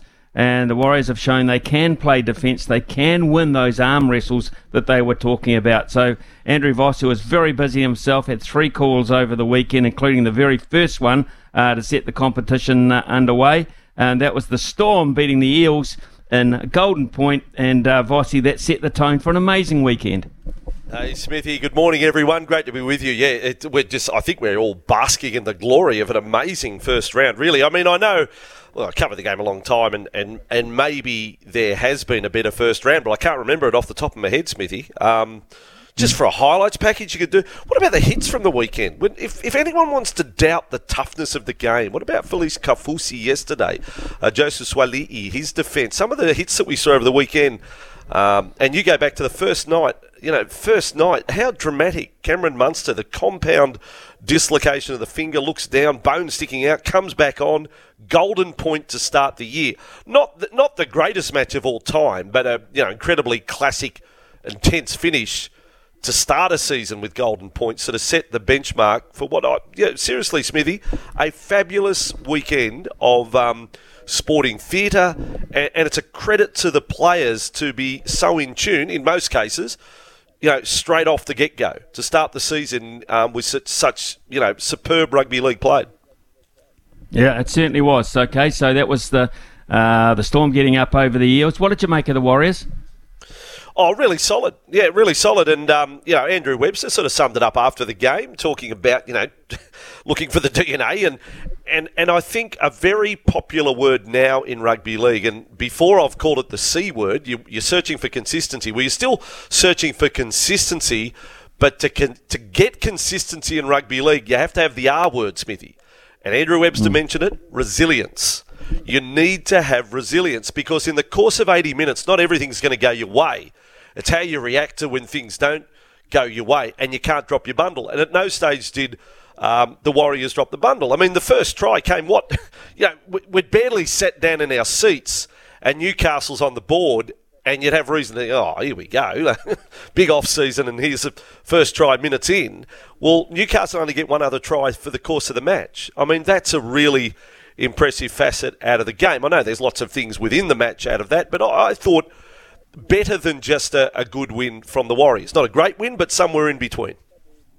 Okay, fine. There was an upset, two-time double back-to-back champions, beaten by the Broncos, 13-12. Yeah, well, I've got a few takeaways from this, and it's all to do with Penrith. Obviously, the Broncos very good, but I stand by my remarks after the World Club Challenge that Penrith cannot possibly be a better side than last year. I don't even think they can be the same side. Without Coruscant and without Kikau, I thought it was rammed home on World Club Challenge night, and now I think even more so having watched them against NRL opposition as well. I just don't see... But... to temper that, Smithy, their defence still can be as good. And while you can say, they've lost the World Club Challenge at home, they've lost, first round of Brisbane at home, they've still only conceded 2 tries in each of those games. So, there's nothing fatal about what's happened to Penrith early, even if they were favourites for both of those games. Their defence is still going to have them as a heavyweight in this competition. Don't be writing off the Panthers, but their attack has work to do with those 2 spearheads out of it. And that is so obvious to even myself, that's never, to all fans, I think, even to the most ardent Penrith fan. Their attack has dropped back a couple of gears without those 2 weapons, Coruscant and Kikau, in it. Right, interesting. We'll keep an eye on how that trends in the early rounds of the competition. Seagulls, Bulldogs, 31-6 expected? Oh, well... yes and no. Look, the Bulldogs tried hard, but boy, in key positions, it just didn't happen. Matt Burton did not have a good day, highlighted by failings around that. I mean, we had a Viliami kick out on the full at one stage, which was just embarrassing for the Bulldogs. So not much went right for them. I'd probably rather praise the winners. Manly came in off the back of a good pre-season. The 2 wins, they won the pre-season challenge, the money, and on a Saturday afternoon, a 3 o'clock game, Smithy, Sydney time, a full house at 4 Pines Park, which is, Brookvale Oval. It's so heartwarming as a rugby league fan to that, and it's almost like it went to script. And Daly Cherry Evans getting 3 tries. If you had to name a player of the round, mixed in with some very good performances, Cherry Evans would be the standout player from the round. What a start of the year. Now very much a veteran halfback, but a hat-trick, a field goal. He didn't need the tries to be a star player. He was outstanding. Really good signs for Manly under new coach Anthony Seibold. And importantly, a successful comeback from injury for Tom Trbojevic. Good signs for Manly. I'm getting to the Dolphins. Don't you worry about that. But I need to yes. I need to just inch my way there. Raiders 19, Cowboys 18. What do you make of that one? Oh, I loved the game. Loved it. What I saw early from the Cowboys with ball in hand was scintillating. Like, seriously, Smithy, they're going to be thereabouts again this year. That's no fluke. They will build on last year. But the Raiders fight back. Going to Townsville, early season, 4:30 kickoff local time, down 18-0. A lot to like about Canberra. And could easily have won. A Chad Townsend field goal 5 minutes from full time. I really enjoyed that contest with plenty of positives for both teams, but obviously the Cowboys feeling a little better about themselves having got the 2 competition points. Interesting. One of the interesting sidelines of the Tigers match against the Titans, which the Titans go off and win, incidentally, 22-18 at Leichhardt Oval, there was no bunker. So we're back to the old days. Yeah, no, we had, and it affected the broadcast too. We had huge technical issues there as well. The feed, the hub, where a lot of the technical stuff, the feed comes back in at satellite. I don't want to bore our listeners, but that all crashed, so they had to go back old school. And so the video referee just sat up in the in one of the radio boxes. They always have a referee on standby, Smithy, by the way, at games, but they do bugger all basically. They just sit there and watch like the rest of us. But this time that standby, Matt Noyan had to sit up there with only one monitor and be the video referee. So when things were referred, he didn't have the the 38,000 screens to look at. He just had the one screen and had to make a decision. But that aside, I thought, again, there's the R word. Gold Coast had resilience. I don't know whether the Tigers did. In fact, I'm pretty sure they didn't. Certainly not at the level the Titans had. I thought Titans' goal line defence away from home in front of, a really passionate Tigers crowd was a really gutsy performance. And the Tigers sometimes, again, harder they tried, worse they got. In patches looked okay. Adam Dewey was very good there, 5'8", attacking on the right side, but clunky is a word that used a lot. Tigers were very much that, and it was disappointing. Bulldogs and Tigers fans had such a positive off-season, Smithy. To play like they did first up was really disappointing, and now pressure builds rapidly in the NRL. Tigers, Bulldogs, do either want to be 0-2? They've got to bounce back this week. Right, well, just before we leave that Titans performance, how big was David Fifita? 206 metres. Good. Yeah, really good. And let's hope it's not just a Titans point of view. As a rugby league fan, I want to see David Fifita starring every week because he's a beast. So it's good for the game if David Fifita carries that on. He hasn't achieved his potential yet, Smithy.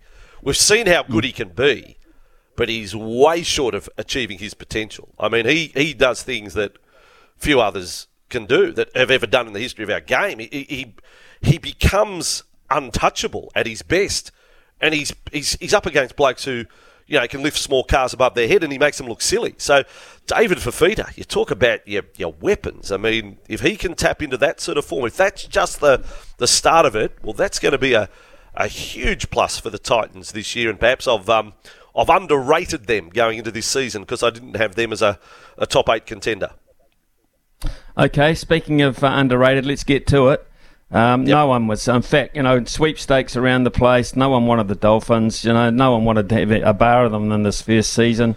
They got the horror draw. Everyone thought first up they're going to get a drubbing. So let's just let's be kind to them and move on. My goodness me, anything but. That is to me. We throw all sorts of plaudits around. We tend to do that in a knee-jerk situation. But what about coaching performance there to drag that all together straight away? Oh, Smithy, I'll declare it. It's one of the great wins. It goes down as one of the great wins that you'll see. At one point, I thought they were going to get past 40. I mean, they took on the Roosters. The Roosters led 12-6, and then the Dolphins just physically battered them. I mean, Felisa Kafusi, the hits he put on, Jeremy Marshall-King at a hooker was sensational. Hamiso Tabuai-Fidow at the back, fantastic. And the others went with him. Sean O'Sullivan was very good, Smithy, at halfback. And then we get to the coach. I said in commentary at the end, very much tongue planted in cheek, I reckon this bloke, Bennett, has a bit of a future in coaching. Let me just remind our listeners, he's 73 years of age. He started coaching 47 years ago. His first year as a coach is 1976 with Ipswich. It's not until 1987 that he coaches down at the Raiders in the New South Wales Rugby League, but by that time he's had a decade of coaching experience in Queensland. It is 35 years ago that he coached Brisbane in their first game at Lang Park and was the maestro behind a 44-10 victory over the defending champions Manly. 35 years later, lightning strikes again. He gets a team together that beat one of the heavyweights. They weren't the defending premiers, but the Roosters are many people's favourites for this year. It's an amazing win. And Bennett could sit back there and curl his mo and be very, very proud of what he's achieved. He is a national treasure here, Smith. He's more than a national. He's a treasure to rugby league, and the game is so much better. We missed him last year. We've got him back this year at 73. Long may he reign. Long may he reign. Yeah, I was going to say you've given him plenty there, and I completely understand why you have. But when you look at those numbers, and that history within the game, and this is a game that doesn't regard coaches too lightly. Yeah. Look, agreed, Smithy. Agreed. So that was in terms of from his time with Canberra in 1987, where he was co-coach with Don Ferner that first year. it's 891 games. But as I say, you are dismissing his previous 10 years. I mean, the Queensland competition was an elite competition north of the New South Wales-Queensland border. So he's now coached up over 1,000 games, Smithy, over 1,000. And yet yesterday, you could argue he's had, outside of premierships, his finest moment. That's incredible. That is incredible from Wayne Bennett, what he did. And you could just see after the game, when he went up to each player individually and players, you could tell they want to play for him.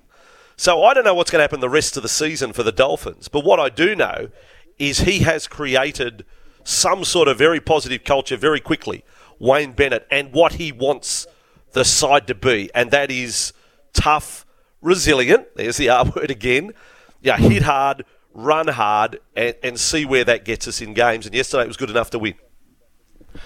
Right, let's look at the backlash that's likely to be with Joey Manu coming back, Jared Wairera-Hargreaves coming back this week. The backlash could be strong.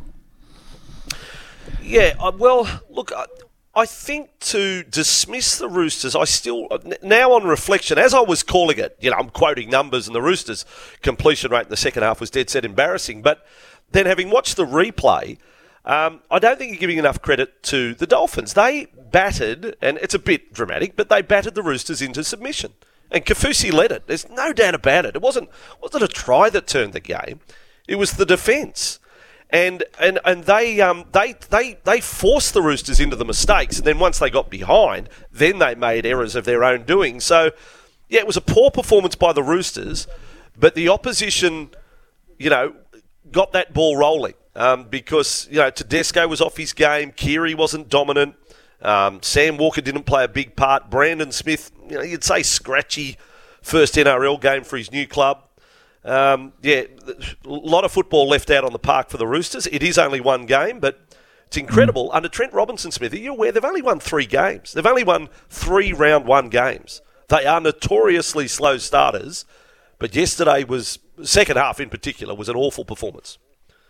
Okay, just finally, just to touch on team I've got on the sweep actually, but disappointing, the Sharks first up against the Rabbitohs, 27-18.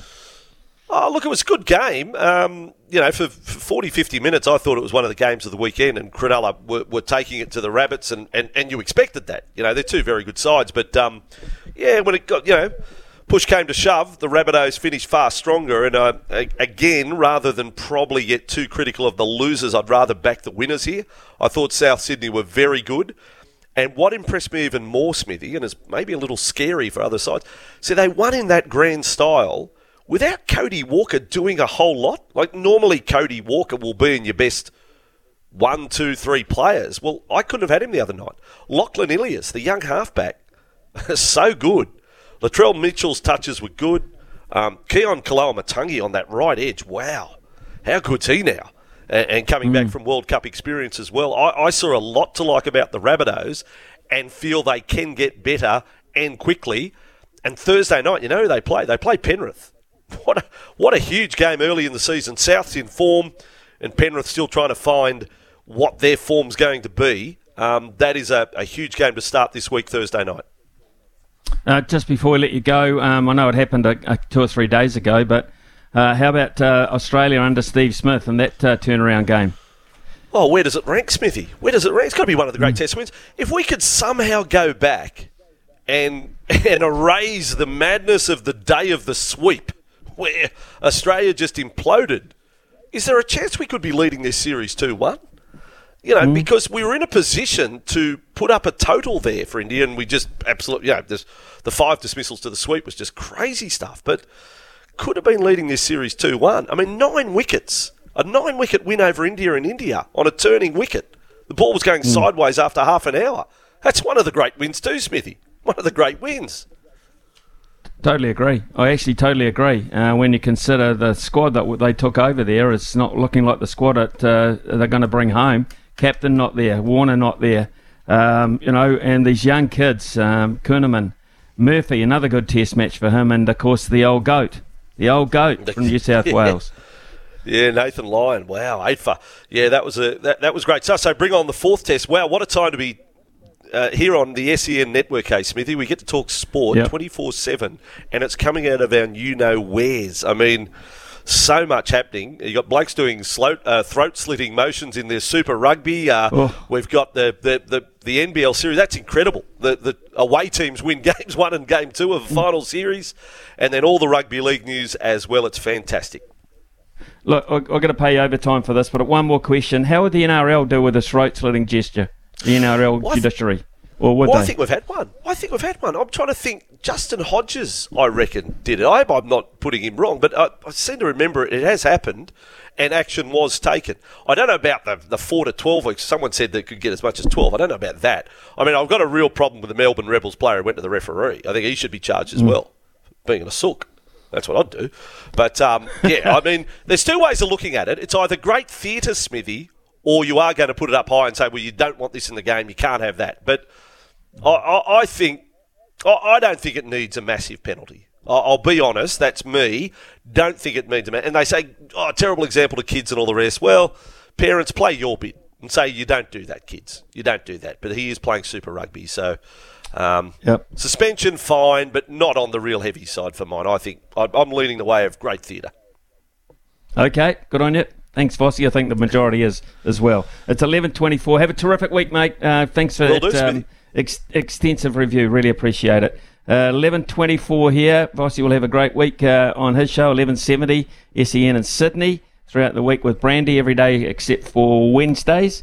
So if you can, download that app or just you're in the New South Wales area on holiday or whatever, that is the show to listen to in the mornings. It is coming up to 11:25 here on SENZ. This is Mornings with Ian Smith on SENZ. Turn up the volume. We're crossing live to the sports desk. What's fresh? What's making waves? Let's find out. Okay, we've got a bit of drama unfolding at the Arnold Palmer Invitational, where Kurt Katayama has just hit a magnificent putt. Oh, he's left it on the lip, but he's just won about 3 million New Zealand dollars with one of the great putts. He's won from Rory McIlroy and Harris English. They would have had a playoff had he not been able to two-putt. Well, he's just about knocked it in from 47 feet 4 inches for over $3 million. Wow, his first win on the PGA Tour. But we're heading to the sports desk. Logan Swinkles, what have you got for us? Well, you talk about drama. I could hear the sales team. They're clearly watching the golf because they were reacting to that shot as you were, Smithy. IndyCar, plenty of drama as well. They're back. It was the St. Petersburg Grand Prix. You remember Scott McLaughlin won there last year. Unfortunately, not to be this time around. The victor went to Marcus Ericsson. Well, he drove like we have never seen him drive to win the Indianapolis 500 last May. And now Marcus Ericsson in the Husky Chocolate Honda is a winner again, but this time on the streets of St. Petersburg. Delivers Chip Ganassi the first victory of a new season in the most eventful race. Great job. Thank you. So you could hear how excited he was there, Smithy. Not to be so much for the New Zealand races. Marcus Armstrong in his rookie debut, actually, rookie season. He didn't do too bad. But Scott Dixon, he came third. He started ninth. Bit of drama there. He caused a crash right there at the start, but it wasn't the only crash to happen. The big one came with Scott McLaughlin as he knocked out the race leader. It was basically between him, Scott McLaughlin. I'm trying to find my notes. I'm all over the place this morning. Grosjean. And you can imagine Scotty McLaughlin wasn't feeling too happy about it afterwards. This is what he had to say. Well, unfortunately, there are more drivers that are disappointed. Scott McLaughlin looked like he might be able to back up his first win with another win here. Tell me about the incident with Grosjean and both of you into the tires. Look, first and foremost, I'm very sorry to Romain, and he's a friend of mine, and I know we were both going for the win there, and I just made a big mistake. I tried to push on cold tyres. I just didn't have the grip on the inside there like I did on the greens, and locked the rears, and unfortunately made wheel contact that time, and it was just took us both out. So, look, I don't race like that. I apologise. I feel like I've had plenty of good battles with many good drivers. Just gutted for my Dex Imaging Chevy crew. I think the Dex Imaging car was great. The Chevy fuel mileage was great. I just made a stuff up, man. And you have those. You have the good days. You have your bad days. And I really do apologise to Romain, and I'll go see him soon. If there's any consolation, several other championship contenders did not have good points days. And I heard Kyle Morey, your strategist on the radio, is that, okay, this is one, we'll go get him the next time. How do you try to quickly regroup with some time off? I don't care about that right now. I concentrate on my own mistakes, and I need to be better than that. I need to make better decisions. But ultimately, I think I was just racing for the win, man. I knew we could have had a chance if I got out in front of him at turn 4 there, and big apology. I just was racing hard, man, and I promise I don't race like that. I just very gutted. But anyway, we finished the race. I'll go man up and go see Romain now. So you can hear just how disappointed Scott McLaughlin there was in his voice, Smithy. That all happened on lap 22 when he did take out Romain Grosjean. Scott McLaughlin took a penalty for that. He ended up finishing 13th. Marcus Armstrong, as I said earlier, he finished 11th. So he was the top rookie to win. So that was awesome to see. So that's the Kiwis in action in IndyCar. Fantastic. Thanks for that update. And of course, that happens most Monday mornings. So we'll continue to keep you invested in that as well. So, mixed fortunes there for the Kiwi drivers. But for Kurt Kitayama, has just won the Arnold Palmer Invitational. It's his first PGA Tour win in 50 starts. And as I said, around about $3.5 million New Zealand dollars about to go in the bank. And life-changing, as they say. We won't be giving away $3.5 million New Zealand dollars, but we could be giving away $50. That's what we do here around 11:30 on most mornings with the Stump Smithy competition. A bonus bet from the TAB for $50. We're going to go to Araha with the news. When we come back, Ryan will be waiting for your calls. Ian Smith's had a good match here. Stumped by Smithy. Ian Smith really is top class at his job. All right, it's a new week here on SNZ Mornings with Ian Smith. We're playing Stumped for a $50 TAB bonus bet. Smithy will get straight into it. John from Christchurch is at the crease. He's ready to go. How you doing, mate? Oh, I'm good, pal. How are you doing? How are you, Smithy? Yeah, pretty good over the weekend. Watched a lot of great sport, I think it's fair to say. So, John, Crusaders back in action. Back where they want to be in their winning ways without Scott Robertson too. And our thoughts with Scott Robertson, I wasn't able to be there. So, John, this morning we have got what subjects, Logan? Well, for those listening at home, just quickly, this is how the game works. We do have 3 categories to choose from today. If you get a question wrong, then it's over to Smithy for a chance to knock your bails off. Get out within the first 2 questions, and it's on to the next caller in line. Get dismissed on the final question, and we will jackpot to $100 tomorrow. Now, today's topics for you, John, are football, rugby union, and rugby league. Let's go rugby league, eh? Nice, good luck.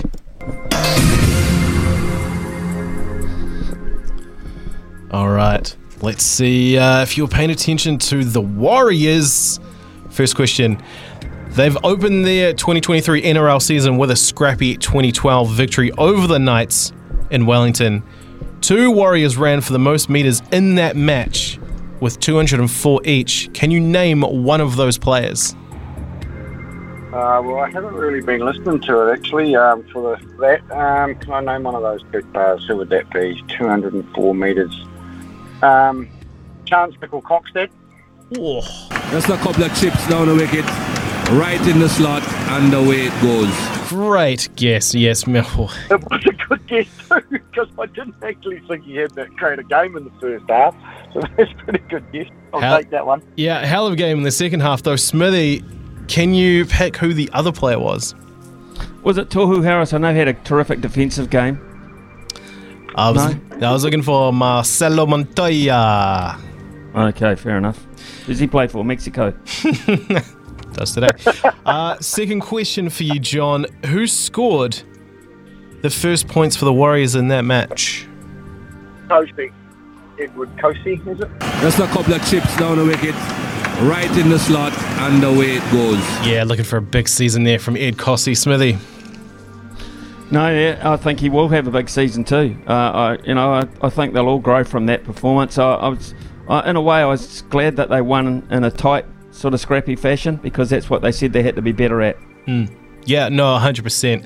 And as Vossi said earlier, quite luckily, that game last year, they definitely would have lost. Last question for you, John. $50 TAB bonus bet up for grabs here.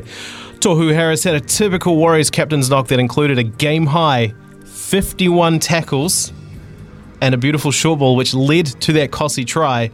Who did Harris deliver that short ball to? God. Oh, God. Well, if it's not Kosey, I don't know. I'm just going to have to go Kosey. I don't know. One of the worst things I have ever seen done on a cricket field. That is one heck of a question from Brian, but it was one heck of a try as well, to be fair. Smithy, do you know the answer? Did he deliver that ball? Did he deliver that ball to Sean Johnson, who offloaded? One of the worst things I have ever seen done on a cricket field. He was a man that we had Sam Ackerman on Friday who said he's very quickly going to become his new favourite Warrior, Mitchell Barnett. Mitchell Barnett. Well, there you go, eh? Mitchell Barnett. So congratulations to you, John.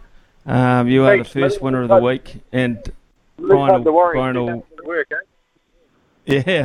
have your details there. Brian will have your details, and we'll get the money to you as soon as possible. It's coming up 11:41 here on SENZ.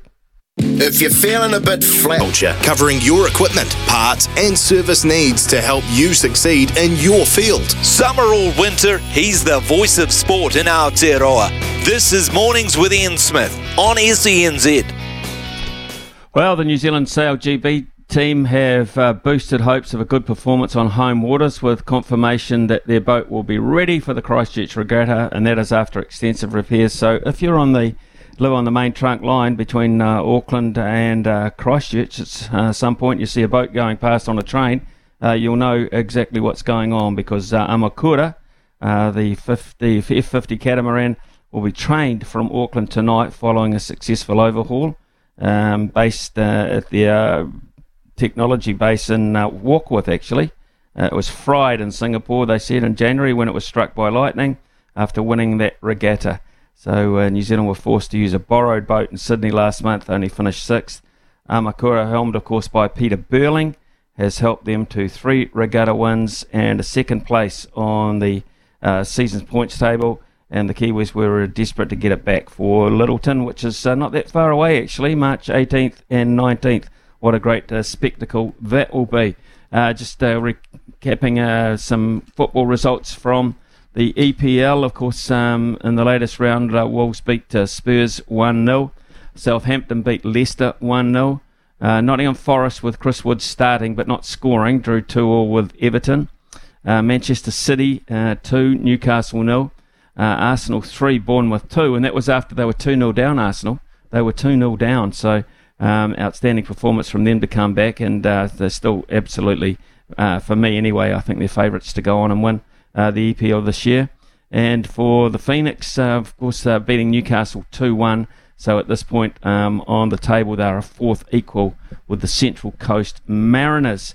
Yes, and Brendan Jones, 48-year-old Brendan Jones. We focused on the American golf a little while ago, but Brendan Jones, the Australian, the winner of the New Zealand Golf Open, the 9th Australian to win it in its last 10 years. The 9th Australian, so they love coming over here.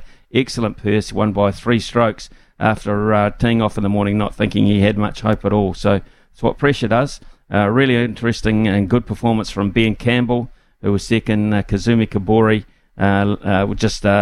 he was 4 back, and what a prospect this kid out of Christchurch is going to be, Kazuma Kibori. Keep an eye on him. And Michael Hendry too had a good finish after a rocky start, but had a pretty good finish, Logan.